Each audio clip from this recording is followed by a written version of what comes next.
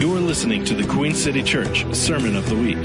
Enjoy this exciting message from Senior Pastor Robin McMillan.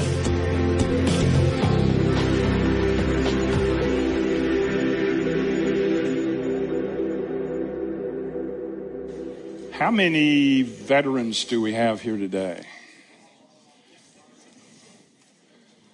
I see a couple. Well, this being Memorial Day, how many of you know what Memorial Day is about? It's not just a day off, it's a day off to honor people who gave their lives for our country. So thank you so much for, people make sacrifices that we benefit from that we never are even aware of. I was actually looking online this morning at the beach at Normandy, where so many people died to overcome the Nazi Germany and all that insanity. So anyway, thank God for our soldiers and those who have given their lives.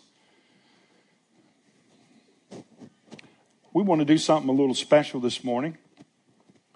We're going to give everybody their offering back and send you home early. No, that's not really a...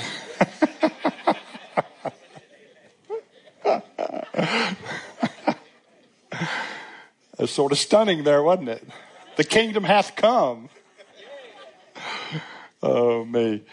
I want to invite Stephen Giordano up, and I want Stuart from our board of directors, and I have some staff people here, Christopher and Andy Squires.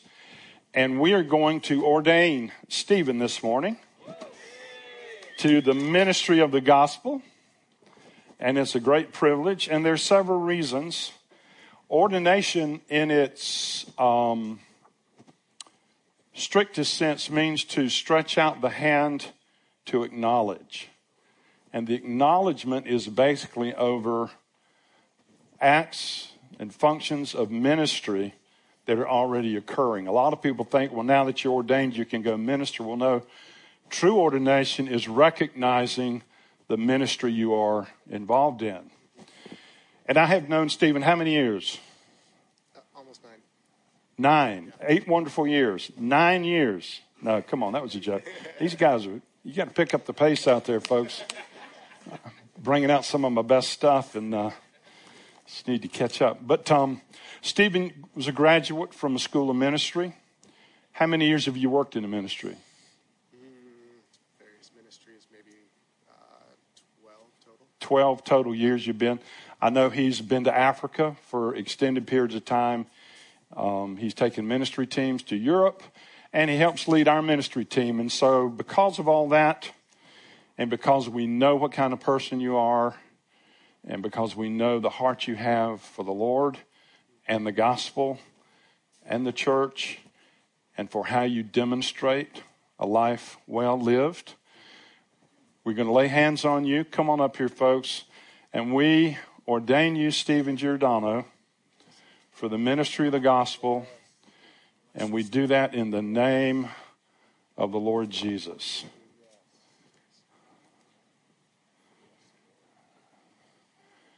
And we charge you, Stephen, to never turn back from the call of God on your life or from the relationship you have with Christ Jesus.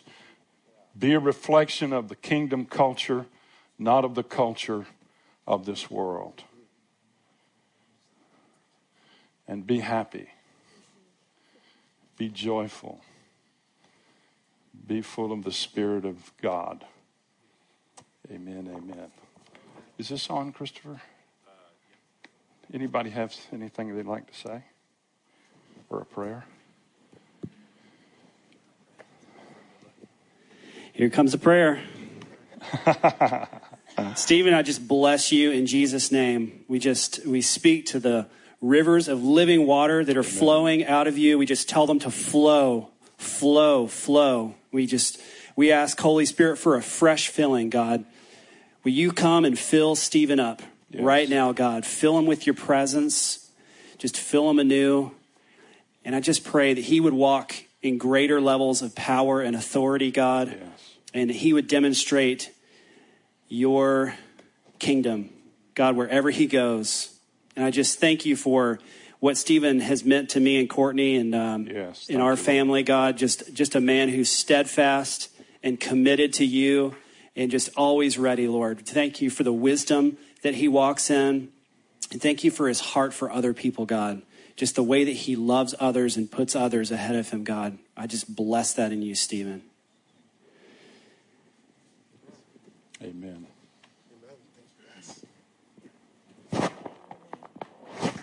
Yep.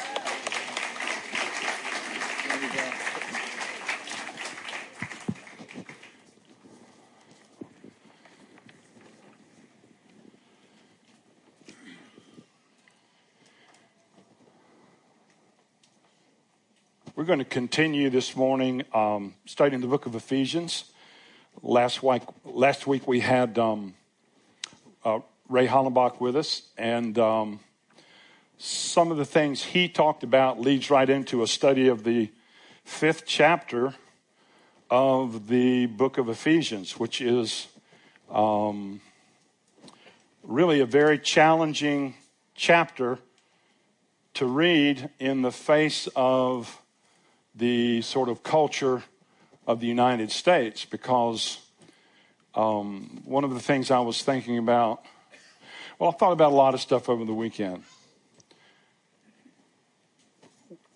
When I come to you this morning, I can wear several different hats. I can represent several different perspectives of ministry or authority or responsibility. Let me give you an example. Years ago, I've been married 42 years. And early on in my marriage, the Lord,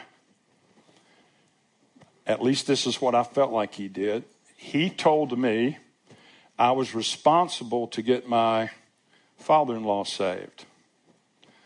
Well, there were several problems. The first one was he didn't like me. Go figure. And we began to have kids. That changed some, but he was a country guy, and I was a city slicker, and I was educated, and he was I had a high school education. So there were just the stuff that goes on in relationships. But he was served in the Second World War and had some terrible experiences that he wouldn't talk about, and he really would not talk to me about the Lord. He was not at all interested. And so as time rolled on, and this goes back,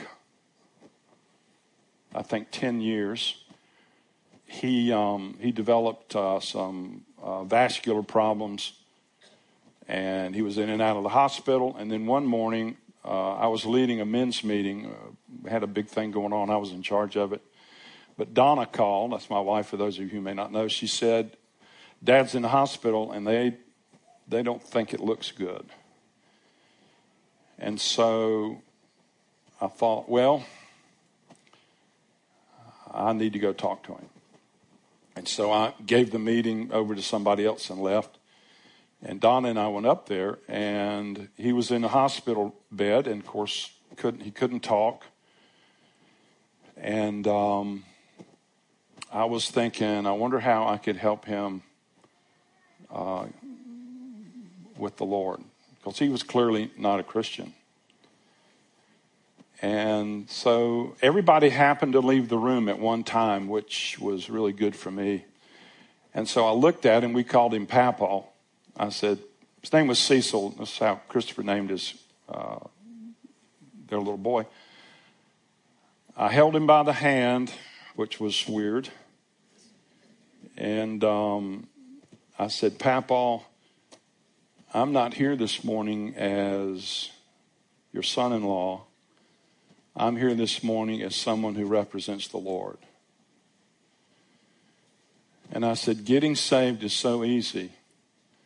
It's like falling off a slippery log in a rainstorm, because all the work's been done for you. Jesus died for your sins according to the scripture. Say according to the Scripture. According to the Scripture, because that's the substance of everything we are as a church. You're going to hear that a little bit later. So I said, Jesus died for your sins according to the Scripture. He has made a provision for your forgiveness if you will accept his free gift of salvation this morning. And I said, if you want to do that, squeeze my hand. And boy, he clamped down on my hand. And he was gone within 2 hours. And so when I'm making that point to make this point, I'm not coming this morning as like a prophet to denounce people's sins. I'm coming as a father who's concerned about a family and a generation of people who are tempted and challenged to more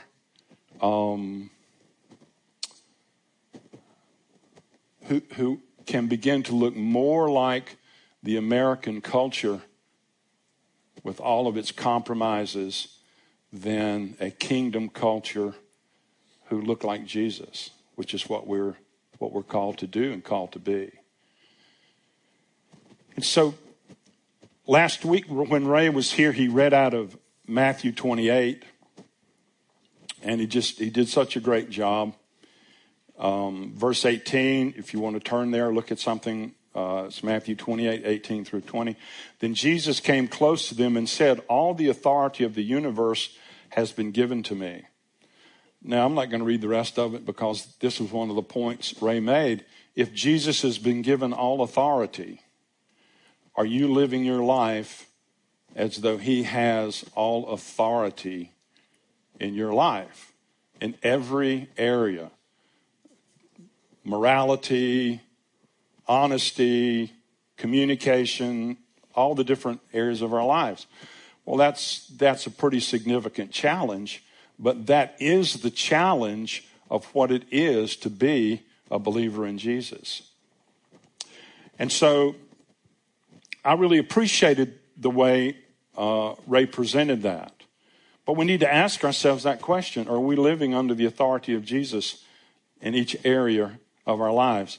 And then I want us to read this chapter in Ephesians together. But if you've been here for any of these teachings, you have got to remember one of the primary foundational things Paul teaches, which is every spiritual blessing in the heavenly realm has already been lavished upon us as a love gift from our wonderful heavenly Father, the Father of our Lord Jesus Christ, all because he sees us wrapped up into Jesus. And so what Paul says is everything, let's say this together, everything I need has been provided. So what's the elephant in the room, or what's the question that begs us this morning? Why am I not accessing it? Fair enough? Fair enough.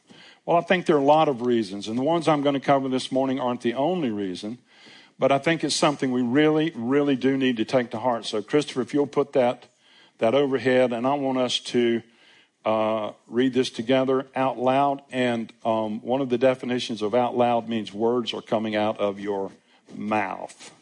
Okay? Because some people read out loud silently.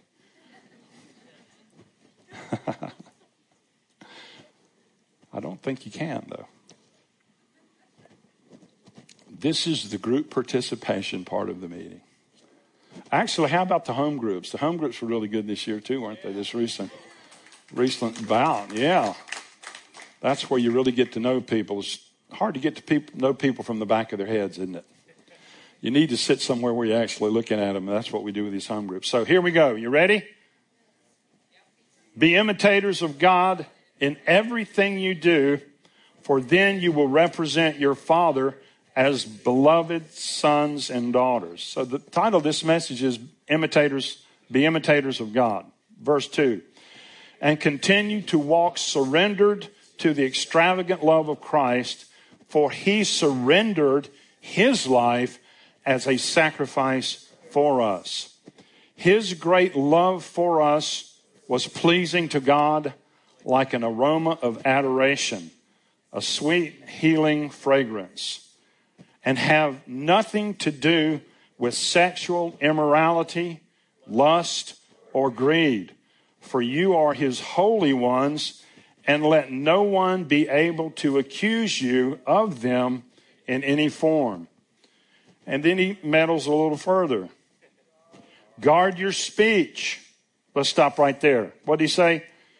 Guard your speech. Forsake obscenities and worthless insults. These are nonsensical words that bring disgrace and are unnecessary. Instead, spill out in your words. For it has been made clear to you already that the kingdom of God cannot be accessed by anyone who is guilty of sexual sin or who is impure or greedy, for greed is the essence of idolatry. How could they expect to have an inheritance in Christ's kingdom while doing those things? So there's a lot to say about this. The first thing is temptation relative to sin is not equal to the practice of it. How many of you in here never tempted? Yeah, the Bible says of Jesus, he was in all points tempted, yet without sin. So what we're talking about here is a lifestyle of sexual immorality, lust, greed, being an insulter, all of the Facebook things people can be drawn into. And so it says here,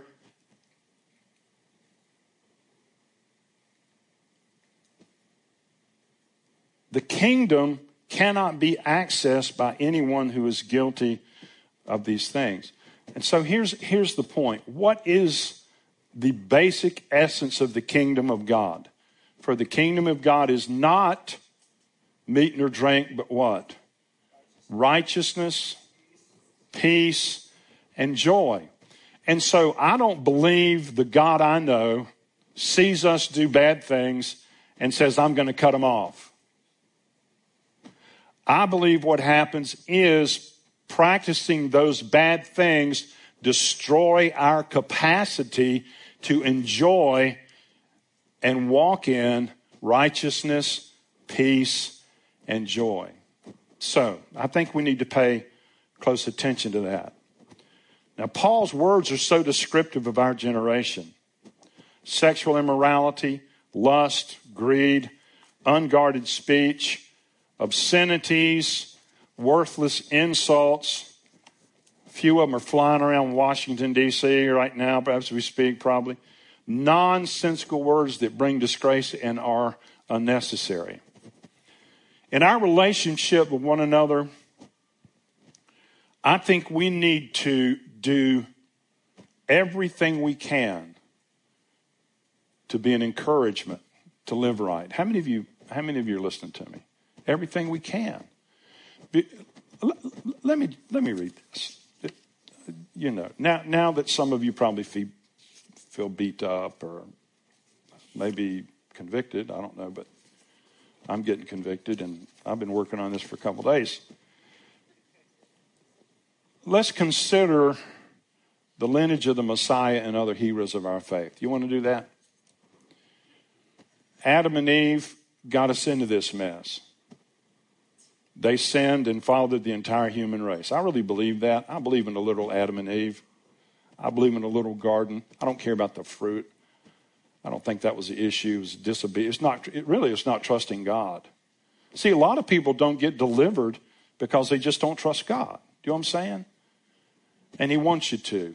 Noah got drunk and cursed one of his sons. Now, I'm reading the Hall of Fame of Faith here, ladies and gentlemen. Moses was a murderer and a stutterer. Elijah ran from a woman and was suicidal.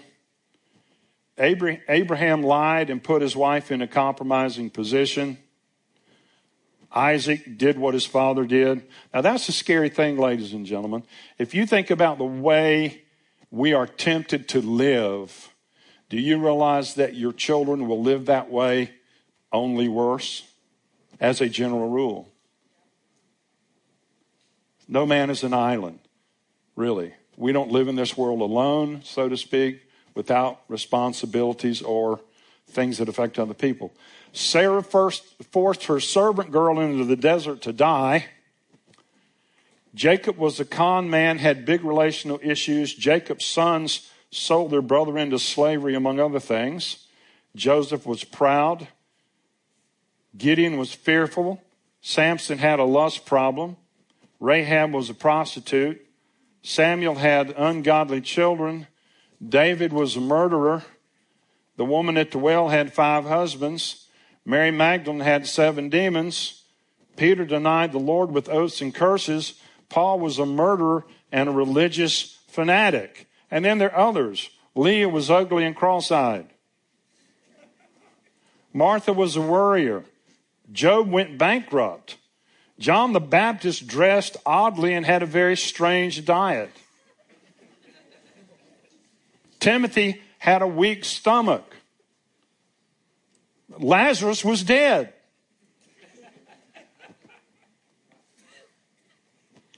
And yet every one of these people with all of these issues became righteous by faith and found a way in a relationship with God to overcome those things.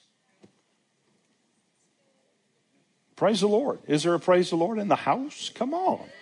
Come on. And you thought you were in a mess. Now, these are the heroes of our faith.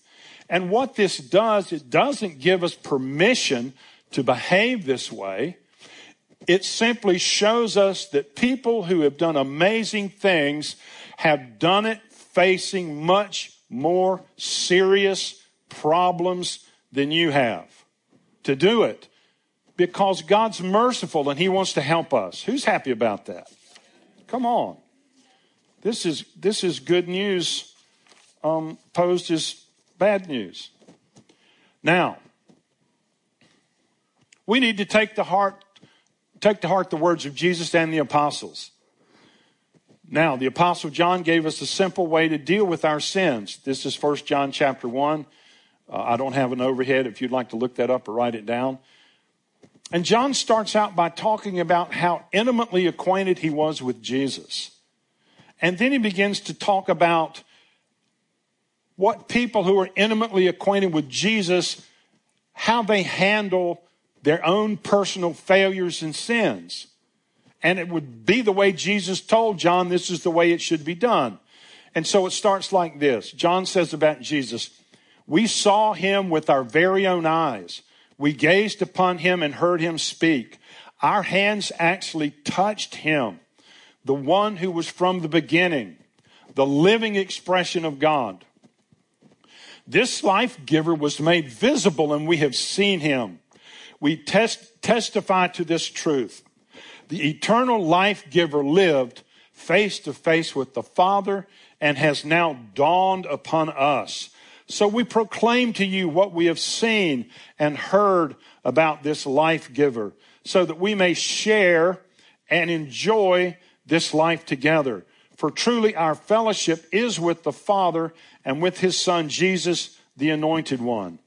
We are writing these things to you because we want to release to you our fullness of joy." And that should be the experience of every believer who has, to the best of their ability, dealt with their issues. This is the point. He goes on, "This is the life-giving message we heard him share, and it's still ringing in our ears. We now repeat his words to you. God is pure light. You will never find even a trace of darkness in him. If we claim that we share life with him, but keep walking in the realm of darkness, we're fooling ourselves and not living the truth. But if we keep living in the pure light that surrounds him, we share unbroken fellowship with one another, and the blood of Jesus, his Son, continually cleanses us from all sin. Let's say that together. And the blood of Jesus, his Son, continually cleanses us from all sin. If we boast that we have no sin, we're only fooling ourselves and are strangers to the truth. But if we freely admit our sins, that's a novel approach.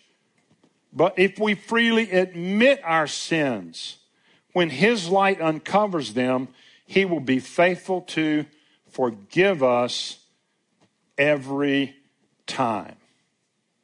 God is just to forgive us our sins because of Christ, and he will continue to cleanse us from all unrighteousness. I'm reading these verses from the Passion Translation. Might be a little bit different from what you've read, but it's all accurate. So here's a question I would have. Why did John write this way? Why did he do this? So that we can be free. So that we can share and enjoy this life together. So that God can release to us the fullness of joy. Let me ask this question, and you don't have to answer it, but let me ask it and ask yourself.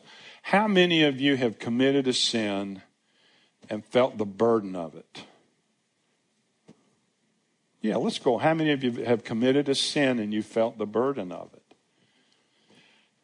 How many of you, after you confessed it, in the sense of taking responsibility for your sins, felt that burden diminish or completely go?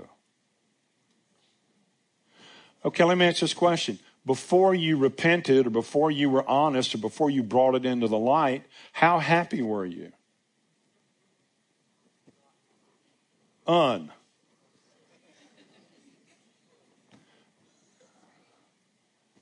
I got saved in high school, and when I went to college, I got off the farm a little bit. How many of you? And I'll tell you why. The only Christian guys I knew in college were sort of pansy. That's a terrible thing to say. They're sort of mama's boys. And I thought, God, if I got to hang out with them to serve the Lord, I'm in trouble.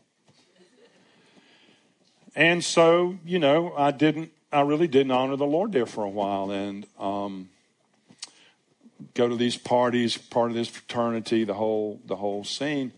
And I didn't have a car, but my grandfather lived 2 blocks from my dorm. He let me borrow his car. So I would drive to whatever it was, picking up the girls and, going to the parties. And then when I would come back late at night, I would park it in his driveway and I would walk 2 of the most miserable blocks back to my dorm room under conviction. Because I knew I wasn't living right. But to be honest with you, I did not have a vision. I did not have a vision for who I was. Do you understand what I'm saying? I didn't have a vision for what the kind of friends I could have that multiply a rewarding life. You know what I'm saying? I didn't see that. I grew up in a Presbyterian church. The elders were smoking on the sidewalk between Sunday school and church. There was no Holy Ghost. I'm sure he was there, but he hid. The only emotion I ever really felt, the only sort of stimulating emotion I ever felt was I got all worked up the weekend John F. Kennedy was assassinated, and they were talking about it in the service, and I got up out of my chair and went forward to a non-existent altar call. For what reason, I have no idea. They never had them. So I didn't have a vision. I did not know who I am. And ladies and gentlemen, living the way Paul details in Ephesians chapter 5 is simply not who you are. We don't like to think that God can be angry with us, do we? Because the wrath was poured on Jesus, the different verses. But Paul actually says later about misbehavior, for this cause comes the anger of God upon the rebellious. That's New Testament.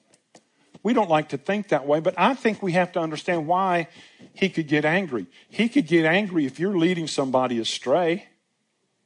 Or he could get angry not necessarily at you, but at the fact that you are missing the mark of who you were created to be. He could be angry that you've chosen a lifestyle less than the lifestyle of someone who is royal in birth. You know, when you were born again, you were born of royal seed. You were born of God.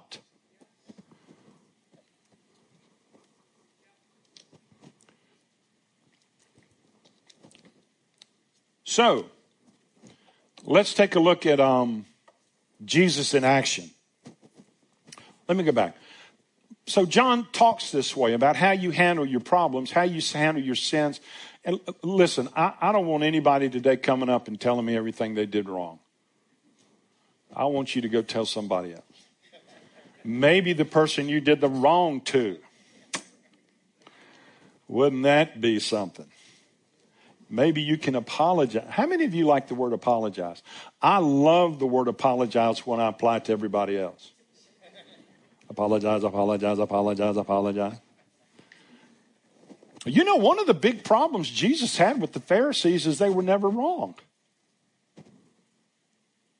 But Jesus was very compassionate towards people in turmoil, in trouble, who knew they were in turmoil and trouble and needed help. He was so compassionate. Matter of fact, woman caught in adultery. This is John 8, 3 through 11. Let's look through here. Wow, I've got an hour and 15 minutes left. I think we can make it.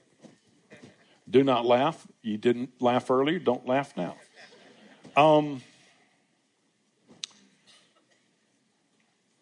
In the middle of Jesus' teaching, religious scholars and Pharisees broke through the crowd and brought a woman who had been caught in the act of committing adultery and made her stand in the middle of everyone. What's wrong with that picture? What does caught in the act imply? Takes two. Everybody knows. Well, most people know that. Takes two. Caught in the act. Where was the man? Women, you should be angry about that, frankly. They let him off because their goal was not to help anybody. They were willing to expose this woman in a terrible way to trap Jesus. That is what it is to be religious, ladies and gentlemen. You're not concerned about the person in a mess like the Pharisees. You want their sins exposed for some ulterior motive. So then the Pharisees said to Jesus, "Teacher, we caught this woman in the very act of adultery. Doesn't Moses' law command us to stone to death a woman like this? Tell us, what do you say we should do with her?" Verse 6, they were only testing Jesus because they hoped to trap him with his own words and accuse him of breaking the laws of Moses. But Jesus didn't answer them. Instead, he simply bent down and wrote in the dust with his finger. Angry, they kept insisting that he answer that question. So Jesus stood up and looked at them and said, "Let's have the man who has never had a sinful desire throw the first stone at her." And then he bent over again and wrote some more words in the dust. Upon hearing that, her accusers slowly left the crowd, one at a time, beginning with the oldest to the youngest, with a convicted conscience. Until finally Jesus was left alone with the woman standing there in front of him. So he stood back up and he said to her, listen to how he addressed this woman. "Dear woman," say that with me. "Dear woman." What do you hear in those two words? You hear the heart of God. Dear woman, where are your accusers? Is there no one here to condemn you? Well, guess who was still there? Jesus was. See, being condemned doesn't really help you with your issues. How many of you? The Bible says some save with fear. Some. I don't know how that all works, but the threat of damnation or eternal punishment or hell or however all that works usually is not sufficient to make a person love God for some strange reason. But Jesus looks at her and he says, "Dear woman, where are your accusers? Is there no one here to condemn you?" Looking around, she replied, "I see no one, Lord." Jesus said, "Then I certainly don't condemn you either. Go, and from now on, be free from a life of sin." And so Jesus didn't say, "I don't condemn you. I know you're doing your best." He didn't say that. He said, "I don't condemn you. Go, and from now on, be free from a life of sin." But here's what we have to recognize. She left that encounter knowing someone she didn't know before she was living that lifestyle. And his name is Jesus. And we have got to begin to realize all over again, we cannot cure ourselves. We cannot fix ourselves. We cannot repent enough to change ourselves. It takes a work of God that comes by faith. We need Jesus touching our lives. We really do. Jesus touched that woman's life. But what he didn't do was condemn her into repentance. Dear woman, how well has this accusation worked to save you? She said, basically, not at all. He says, well, I don't condemn you, but don't live that way. Go and sin no more is basically what he said. You know, this particular Bible story is left out of a lot of original Greek translations. How many of you realize that? No, nobody. Me, somebody. Andy, you realize that, right? Yeah, it's left out of some Greek. Do you know why? It's because the forgiveness and grace of God is hard to understand. It is. See, the whole idea about grace and mercy, how many of you like grace and mercy? Wave at you for grace and mercy person.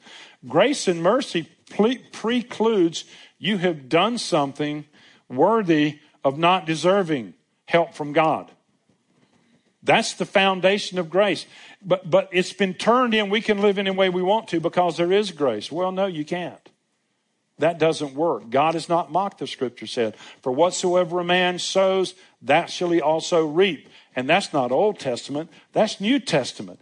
If you choose to live in a way that you know is not right, it's going to cost you something at some point you're not going to be willing to pay. And that's not a threat. That's just reality. It really is. So Jesus treated that woman in a tremendous way. Now, Andy, thank you for giving me all this extra time. Turn to somebody and say, take a deep breath.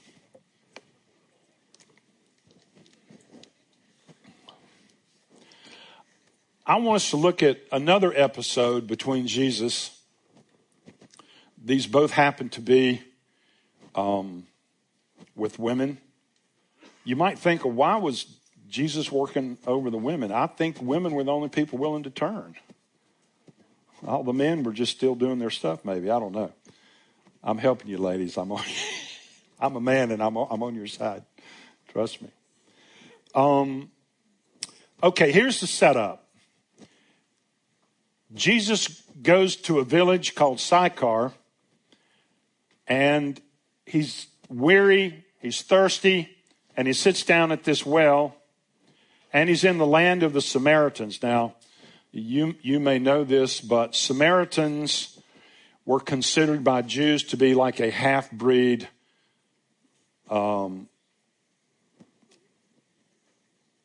race. And a Pharisee would have nothing to do with a Samaritan. They were unclean, basically. But here's Jesus. He sits down at this well, and a Samaritan woman comes to drink water. And Jesus says to her, give me a drink of water. So she was surprised, and she said, why would a Jewish man ask a Samaritan woman for a drink of water? And Jesus said, If you only knew who I am and the gift, somebody say that word, the two words, the gift, and the gift. Everything God gives us is if you try to earn it, you destroy because everything God gives us, He gives us as a undeserved. And if we try to deserve it, it no longer becomes If you only knew who I am, Jesus said, and the gift that God wants to give you, you'd ask me for a drink, and I would give you living water. And so the woman says, well, where are you going to get water? You don't even have a bucket. That's basically what she says. And then she says, do you think you're greater than our father Jacob, who gave us this well, that you could give living water? Who do you think you are? So Jesus says, well, if you drink from Jacob's well, you're going to be thirsty again and again.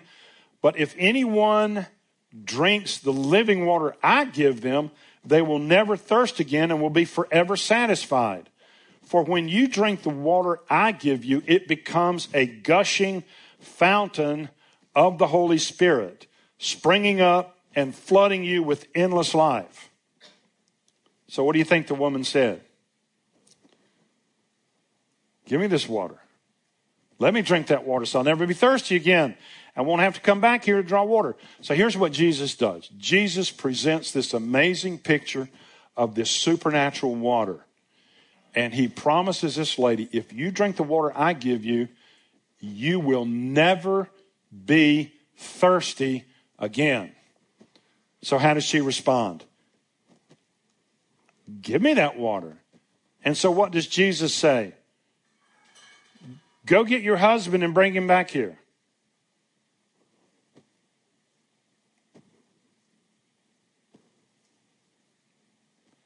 She's thinking, what's living water got to do with my personal lifestyle? So she says, but I'm not married. How many of you know there's a difference in what's true and what's the truth? Yeah, a lot of us say what's true, but we ain't telling the truth yet. This is what she was doing. I'm not married, but my goodness, you can't mess with Jesus. He says, that's true. For you've been married 5 times, and now you're living with a man who is not your husband. You have told the truth. So then the woman wants to engage him in a religious debate. She says, you must be a prophet. Wonder why she thought that. You must be a prophet. Anyway, Jesus winds up saying to her, listen, let's don't argue about where to worship, but realize this. Here's who God's looking for. He's looking for people that will worship Him 2 ways. How many of you remember what the 2 ways are? In spirit and in truth. He didn't say you worship Him in spirit and in doctrine.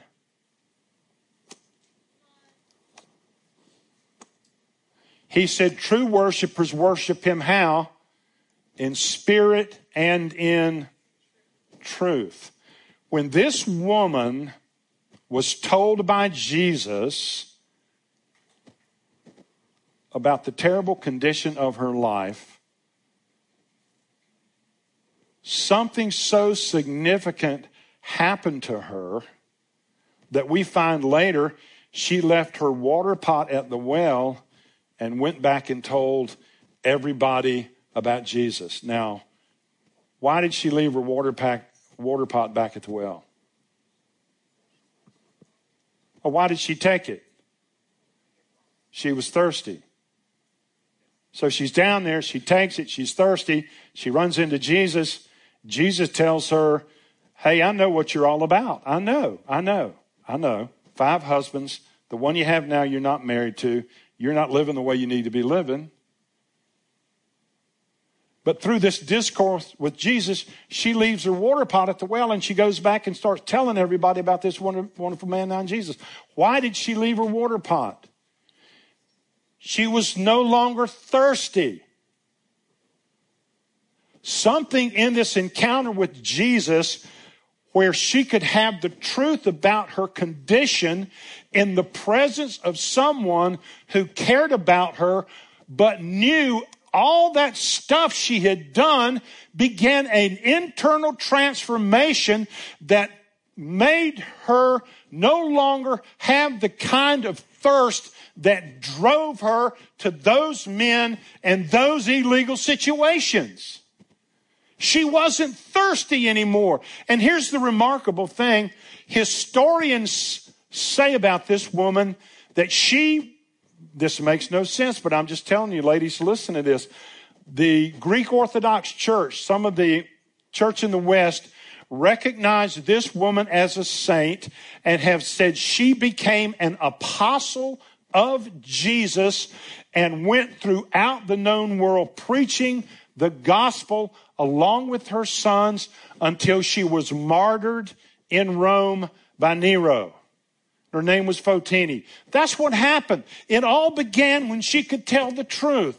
But it was all began when she could tell the truth to somebody that loved her, warts and all. And that's who Jesus is.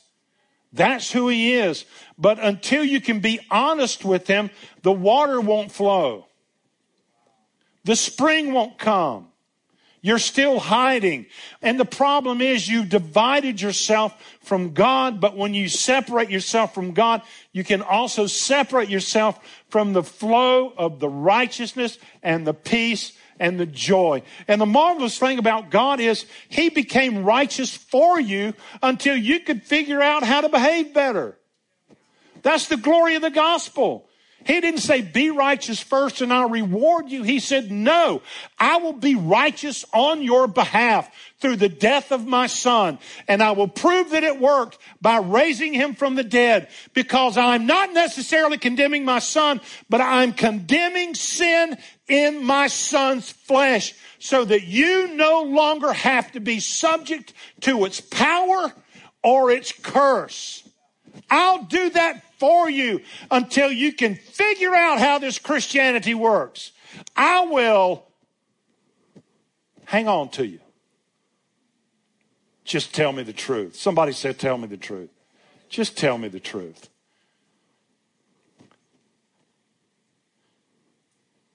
How did this woman address this lady? He said, believe me, once again, dear woman, the mercy of God is so, so tremendous. So, Jesus offers her a free gift. She leaves her water jar because her encounter with Jesus initiated a process inside of her where if she understood it, she would never again be thirsty in the way that would lead her into a damaging, destructive lifestyle. That's what Jesus will do for every one of you. Guess what? I can't do that for you. I can tell you about it, but he can do that for you. Here's a footnote about this woman that was at the well. Although she's unnamed in the biblical account, church tradition identifies the Samaritan woman to be a woman named Fotini. Extra biblical references identify her as being an apostle of Jesus, an evangelist, and a martyr. She was the first New Testament evangelist to win a city to Jesus. How many of you have heard women can't be in ministry? Glad Jesus didn't feel that way. Think about that. She went in like 15 minutes from an adulterous lifestyle to winning a whole city to Jesus. Who does that? Jesus. Do you have trouble with it? Get over it. That just tells you how marvelous this salvation is, man. We have sold it so short. This puny little, you Christians are just stupid and you can't ever get anything right. And we have.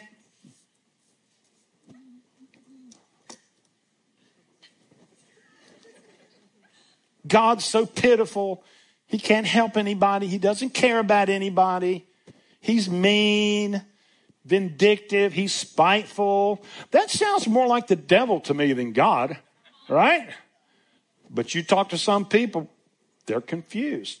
So here's a question I have today. What culture are we going to represent? Our American culture is deteriorating rapidly. It could turn around, really. It could turn around. We could have so many people meet the Lord, it could turn around. Has that ever happened again? 3 times in American history. 3 times. Could it happen again? Well, yeah, if you want it to. Do you want it to? You want to believe for it? I believe for it. I believe there's going to be another great awakening. That sounds really stupid, but hey, here I am. That's what I wrote a book. I have nailed my colors to the mast. Thank God it's not a bestseller. So then everybody won't know I'm wrong if I am. No, I just mess with you.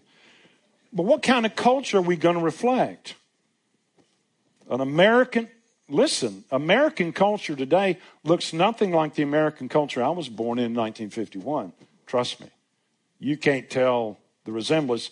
The only true resemblance is we still speak a form of English. But that could change. Ask yourself, challenge yourself to take yourself to task and ask yourself, what culture am I really representing? And then I want to ask you this question. What do you want for your children? What do you want for your neighborhood? What do you want for the city and the state? Well, actually, the 2 states. We live in 2 states here. Well, what does a kingdom culture look like? It's grateful. Donna was talking to me the other day about generosity, and she said, Robin, do you know what generosity is not? And I said, what is generosity not? She said, generosity is not simply giving what you should give. That's not generosity. That's fundamental. Here's what generosity is: when you give beyond that from your heart. That's what generosity is.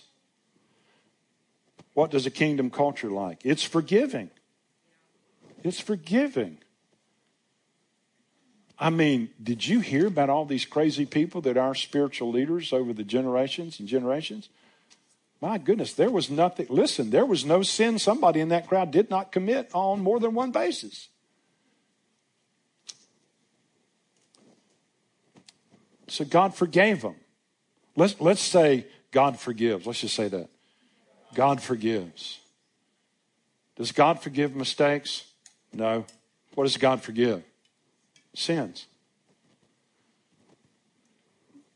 I see a lot of people don't follow me here, but as long as you just made a mistake and didn't do the wrong thing that you shouldn't have done, you're still not taking, you're saying they made me do it, or it was society or genetics. No. You did it. Own up to it. Because you can only disown what you own. You can only disown your past by owning it.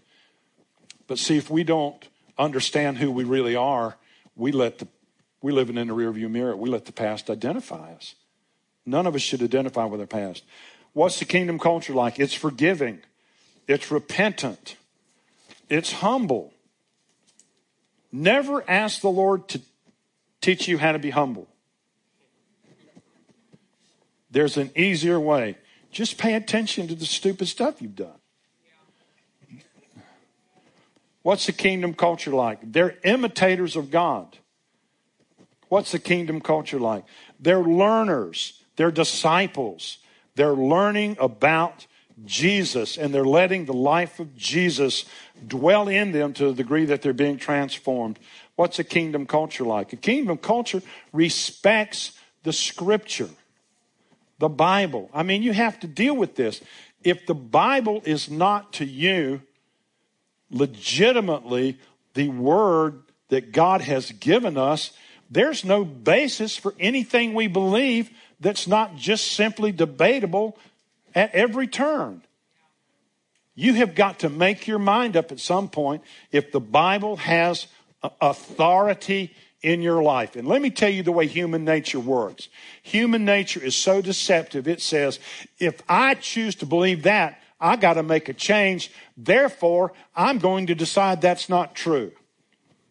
Here's the only problem. God holds you accountable to what he thinks is true. That's just a little small problem we may all have. He holds us accountable to what he knows is true. And he knows who is deceiving themselves. Oh man, everybody happy about that? Well, guess what I just read when I read that kingdom culture? Grateful, generous, forgiving, repentant, humble, imitators of God, learning of him, respect the scripture. I have been giving you a picture of your truest self and my truest self. See, this is really who we are. We're that kind of person. We've been born of that kind of seed. We have been filled with that kind of spirit, but we're in a war zone.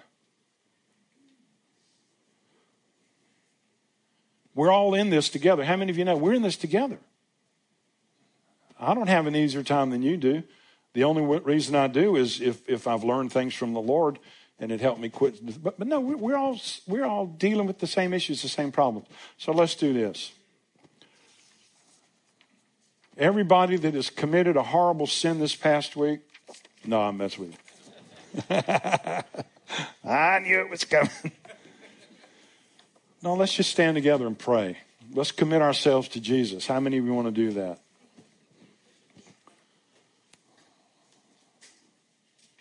Well, Lord Jesus, we just commit ourselves to you today again. Lord, you see right through us. You see right through us. You see right through us. You can look all the way down as far as you care into who we are and what we've done. But then, Lord, I've heard this.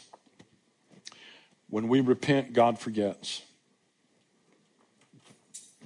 So, Father, we're asking that you would release the reality of honesty and repentance and wholeness into our midst on a whole new level.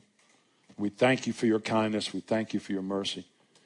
Lord, I pray that everybody would just have a great Memorial Day, rest of this weekend. Father, visit us. Visit us in power, Lord. Visit us in our homes. Visit us on the jobs. Visit us here, Lord. But show yourself strong in our behalf. We want to know you more and more. And we just pray this in Jesus' name. You've been listening to the Queen City Church Sermon of the Week. For more information on this message and other resources, visit queencity.church.